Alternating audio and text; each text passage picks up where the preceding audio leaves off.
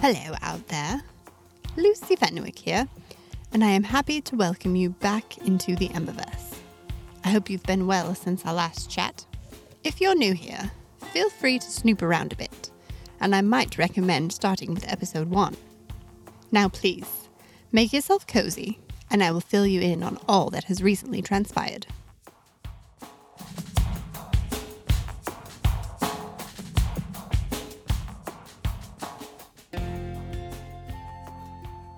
Since the last episode ended so abruptly, I would like to continue right where I left off. You'll remember that Rafa had just asked me what it was I wanted to know. So there I sat, slightly dumbfounded, with a million questions running through my mind, swirling thoughts that I couldn't untangle. I took another drink of my sweet wine, which I noticed had more hints of tart apple than I'd tasted at first, in order to hide my mental debate. I had so many questions, and it felt like each one led to at least one more, and it all felt much like a spiderweb in my brain. What was he most likely to answer? I didn't want to start with something as touchy as asking about Cedric and the 7 Doors. He wasn't likely to answer that at all, let alone first thing. Observing Rafa for a moment longer, the tension I'd felt from him on the way here was no longer noticeable. Either gone, or, as I suspect, hidden behind a well-crafted mask. This place was a glimpse into his past, one that was sure to be as different from my own as was possible. That thought brought out my first question. Why did you follow me the day I was out looking for a job? He smiled, almost involuntarily, and sat back into the wall of the alcove we sat in before he answered. I couldn't very well let you get mixed up in something you knew nothing about, now could I? You hadn't even met me before. I leveled what I hoped was a stern look at him. What business did you have keeping me out of trouble? I just liked the look of you that day in the street. He shrugged, but wouldn't meet my eyes. You seemed like you might need a little looking after. That's all. I scowled. I'm nearly sure of it, because he was lying to me. I was completely sure of that. How did my father contact you? There was more anger in my words than I'd meant there to be, but for the moment, I didn't care. Rafa studied me as he took a slow sip. He held the wine in his mouth for a long moment before he finally swallowed it. I don't know what he was looking for as he looked at me, but he was clearly weighing his options. It felt like ages before he set the glass back on the table and crossed his arms. By then, he seemed to have reached a decision. Technically, I contacted him, from Vauxhall. I was just responding to a general job posting. It asked for someone with the ability to travel to Teslas and stay for several months. All it was needed was the ability to pass unnoticed and report back information that was pertinent to a person of interest. Further instructions would be given as time went on. He shrugged. It sounded interesting, and Teslas is where I usually call home, so I responded. My mouth went completely dry, and I considered draining the rest of my wine in a single shot in an attempt to bring some amount of moisture back to my palate. He hadn't trusted me at all. He'd probably only agreed to let me come after he'd hired Rafa. My body hummed with anger. Not at Rafa. He'd only taken a job. One, it appeared, he was pretty good at. I tucked my hands under my thighs to keep them from shaking. My anger was directed at my father and his inability to trust me to take care of myself. Though, I had to admit, I might not have been as ready to come to Teslas on my own as I would have liked to think. What might have happened if Rafa hadn't been there at the transport station that day? I shuddered to think. Words finally found their way to me again, and I asked, "That's how you knew about my magic not working, wasn't it?" He'd been concerned about it causing problems for you. Either because you wouldn't be accepted without it working, or because it would start working and you wouldn't know what to do with it. He shrugged again, as if none of this was a big deal. Of course, to him it wasn't. To me, it was an incredible intrusion. Just how much had my father told him about me? Did he tell you about the flower, then? I couldn't look at Rafa as I asked the question, but when he didn't respond right away, I made myself meet his eyes. Confusion was all I found. What flower? The moon lily, I said, more quiet than I would have liked. The stamp you used on the wax seal of the note you sent me. His dark brow came together. You recognized that? Of course I did. It's my favorite flower. Huh, was all he said, bringing his thumb to his bottom lip and running it back and forth. So, he didn't tell you that? I was sure Rafa had gotten that information from my father. How else would he have known? No, he shook his head emphatically. It's just the stamp I always use. It's my favorite flower, too. Well, that was a shock. All I could manage was a measly, "Oh." We sat in silence for a few moments until I finally trusted my hands enough to take another sip of my wine. I finally said, "Well, that was rather interesting." None of that had been what I expected when I asked him why he'd followed me that day, but it had inadvertently answered several other questions I'd had. His mischievous smile returned, and I was reminded of the first time I'd encountered him in the street near the alleyway. Who was the man in the top hat and tails that you pickpocketed that day when I first noticed you? And, I couldn't help but ask, why did you make yourself known to me?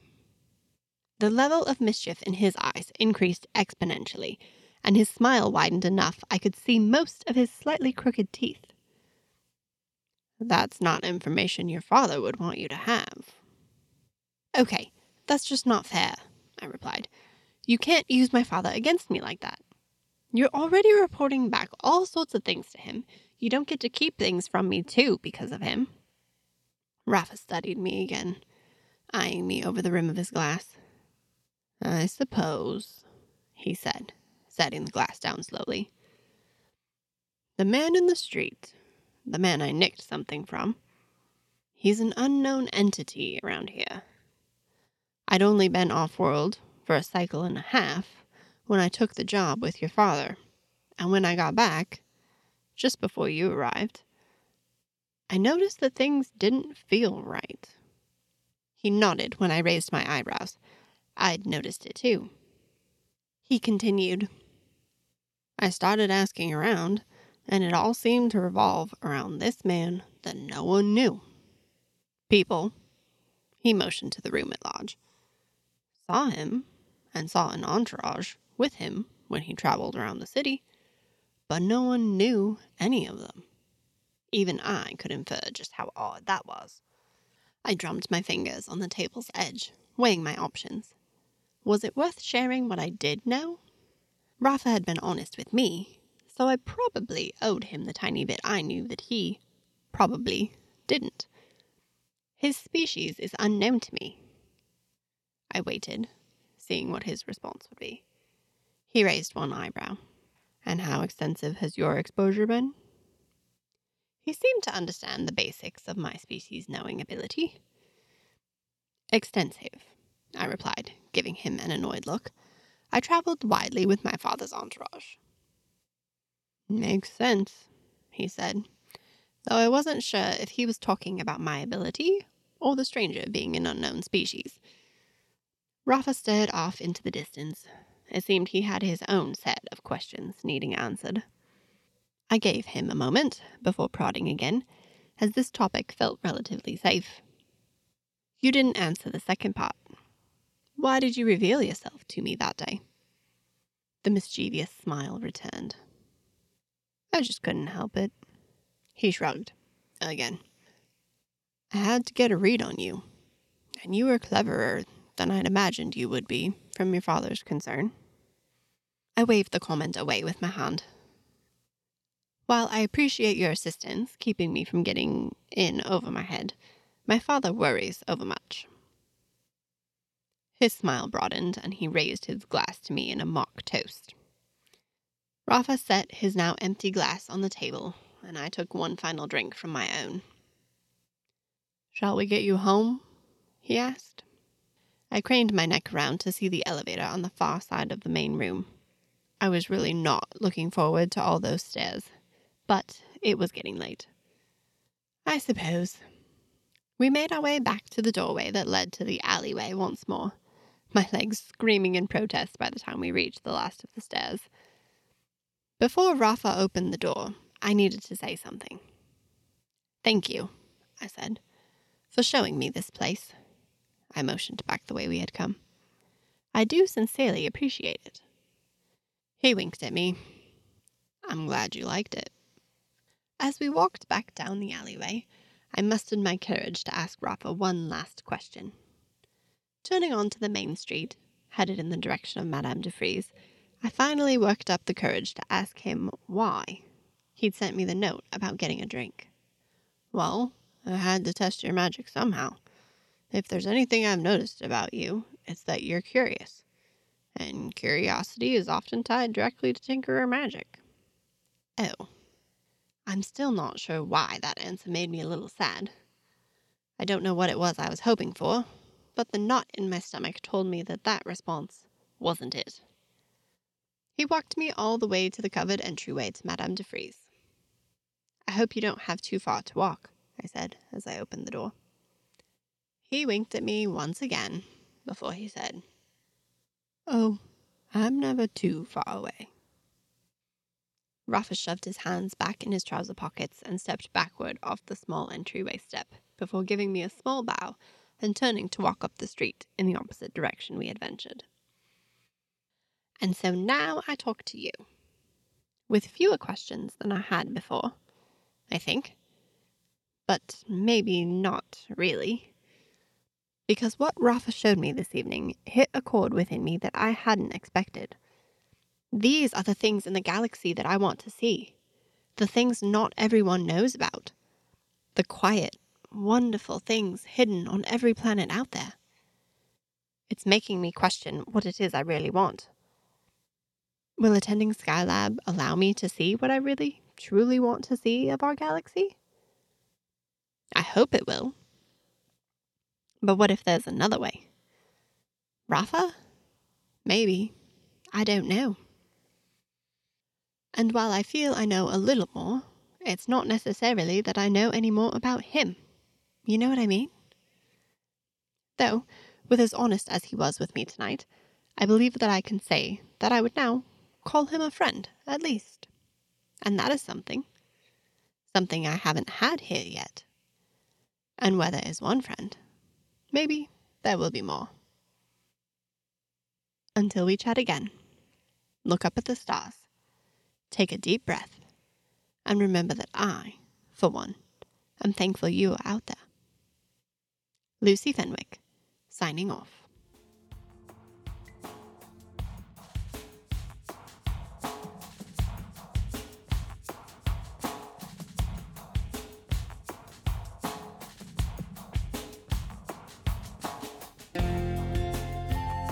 Thank you so much for listening. I'm Stephanie Dawn, author and voice of Into the Emberverse. If you enjoyed today's installment, please consider buying Lucy a cup of coffee through Ko-fi. Link in the show notes below or at intotheemberverse.com.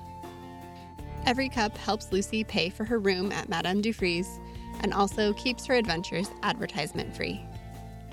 New episodes of Into the Emberverse release every other Wednesday, so make sure you hit that follow button and they'll be saved for you.